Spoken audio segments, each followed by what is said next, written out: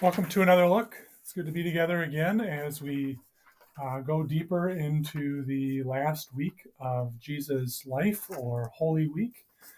It's always a little strange to say the last week of Jesus' life, since, of course, he comes back to life on Easter morning and spends 40 days with his disciples before ascending into heaven, and, of course, remains alive at the right hand of God. But his last week certainly holds a lot of events, and tonight we're going to dig a little deeper into the passages that get referred to in our text this morning. In particular, the phrase "house of prayer for all nations," "den of robbers," and the reference to the fig tree. So we're going to need our Bibles open to Isaiah 56, Jeremiah 7, and Jeremiah 8. So Isaiah 56, Jeremiah 7, and Jeremiah 8, and we'll look at those together. So, of course, in the context, Jesus has entered into Jerusalem. He has been ushered in by the crowds the day before. On Sunday, on Palm Sunday, he's been welcomed in. The crowd anticipates that he's going to be crowned king. The parade takes him all the way through the city streets of Jerusalem and into the temple court, and he kind of hits pause. He looks around, and he heads back out, which is kind of an anticlimactic thing for the crowds. However, it's not Jesus drawing attention to himself. And so the next day, Jesus comes back in, and as he comes back in, he starts turning over tables and trying to stop some of the commerce. And he says, "This is a house of prayer. Why are you treating it like a den of robbers?" As we noted, this action from Jesus is paired with his curse of the fig tree. The house of prayer reference is from Isaiah chapter 56. And there, the prophet Isaiah, who is writing to Israel, saying, you got to turn, you got to focus on God, you've got to let go of false religion, you've got to stop trusting in foreign powers, you need to focus on putting your hope and your trust in God alone.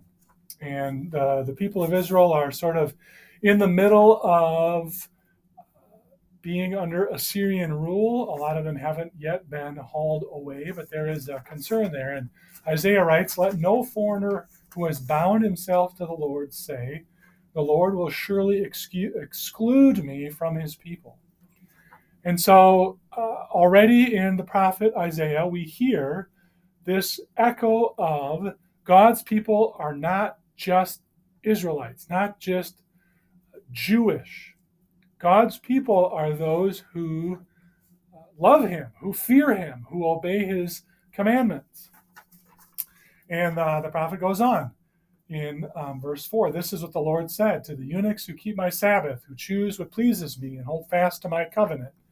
To them I give within my temple and its walls a memorial and a name better than sons and daughters. I will give them an everlasting name and will not cut them off. The foreigner who binds themselves to the Lord to serve him, to love the name of the Lord, to worship him, who will keep the Sabbath without desecrating it, and who will hold fast to the covenant, these I will bring to my holy mountain and give them joy in my house of prayer. Their burnt offerings and sacrifices will be accepted on the altar, for my house will be a house of prayer for all nations." The trajectory that Isaiah lays out for the people of God is that what he is wanting from them is a heart of worship, not a heart just focused on the external activity of religion. It's not just about going to the temple. It's not just about offering the correct sacrifice. It's not just about getting the offering amount right. It's not just about following the rules of the Sabbath. It is about a life and a heart that wants to worship and please God. And God will be pleased by anyone who pursues that path.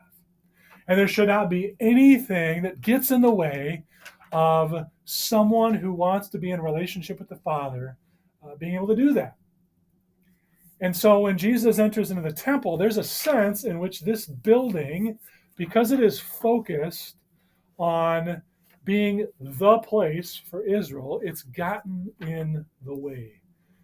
And it's some of the commerce, some of the extra trappings, some of the animals, and all these other things, they have become the focal point instead of helping people, whether they're born Jew or Gentile, be connected to their Creator.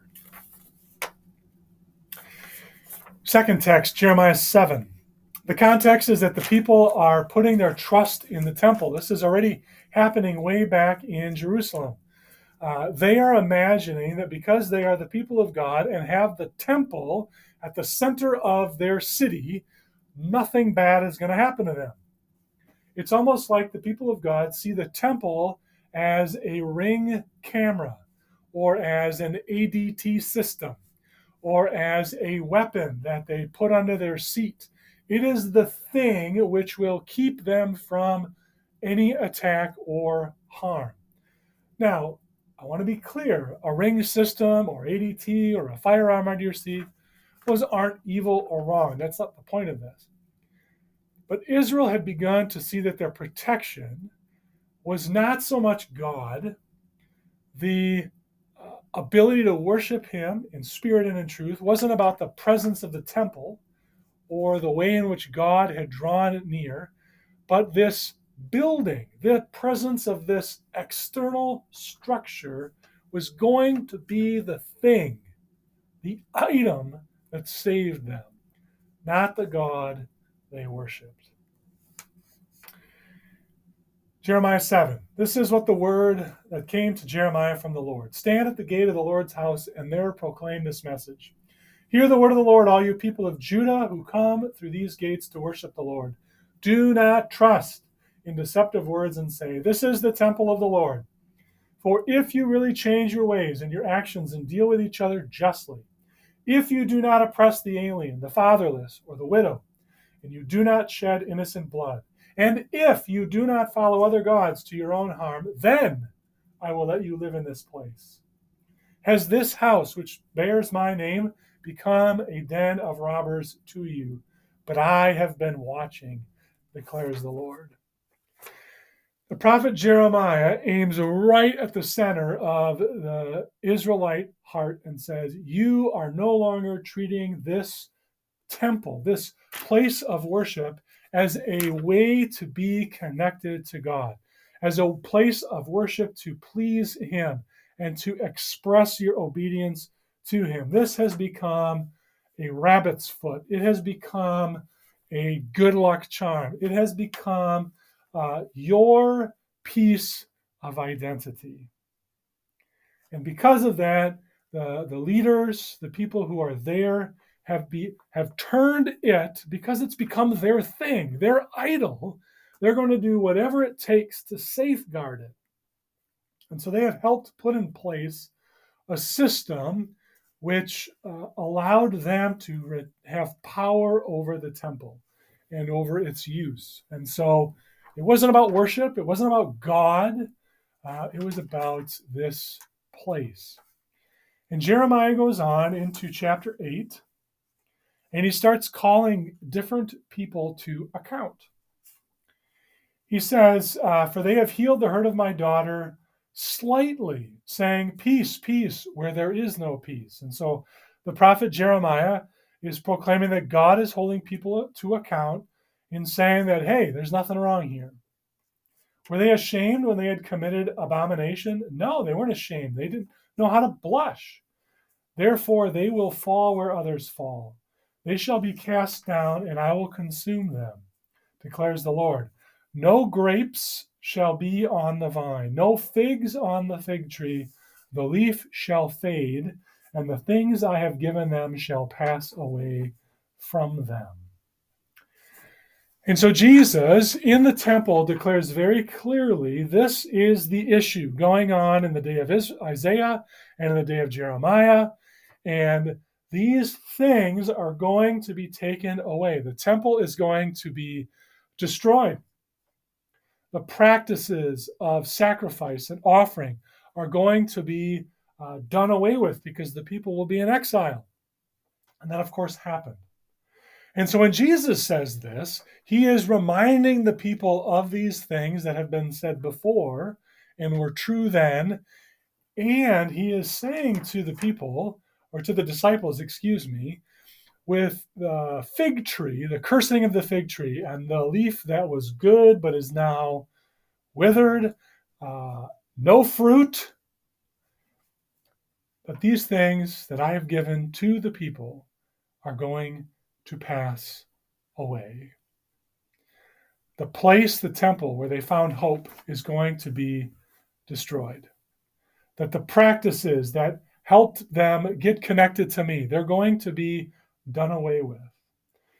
And instead of God saying, hey, you're on your own, what Jesus is really saying is that I am going to be the peace that passes all understanding. I am going to be the one true sacrifice.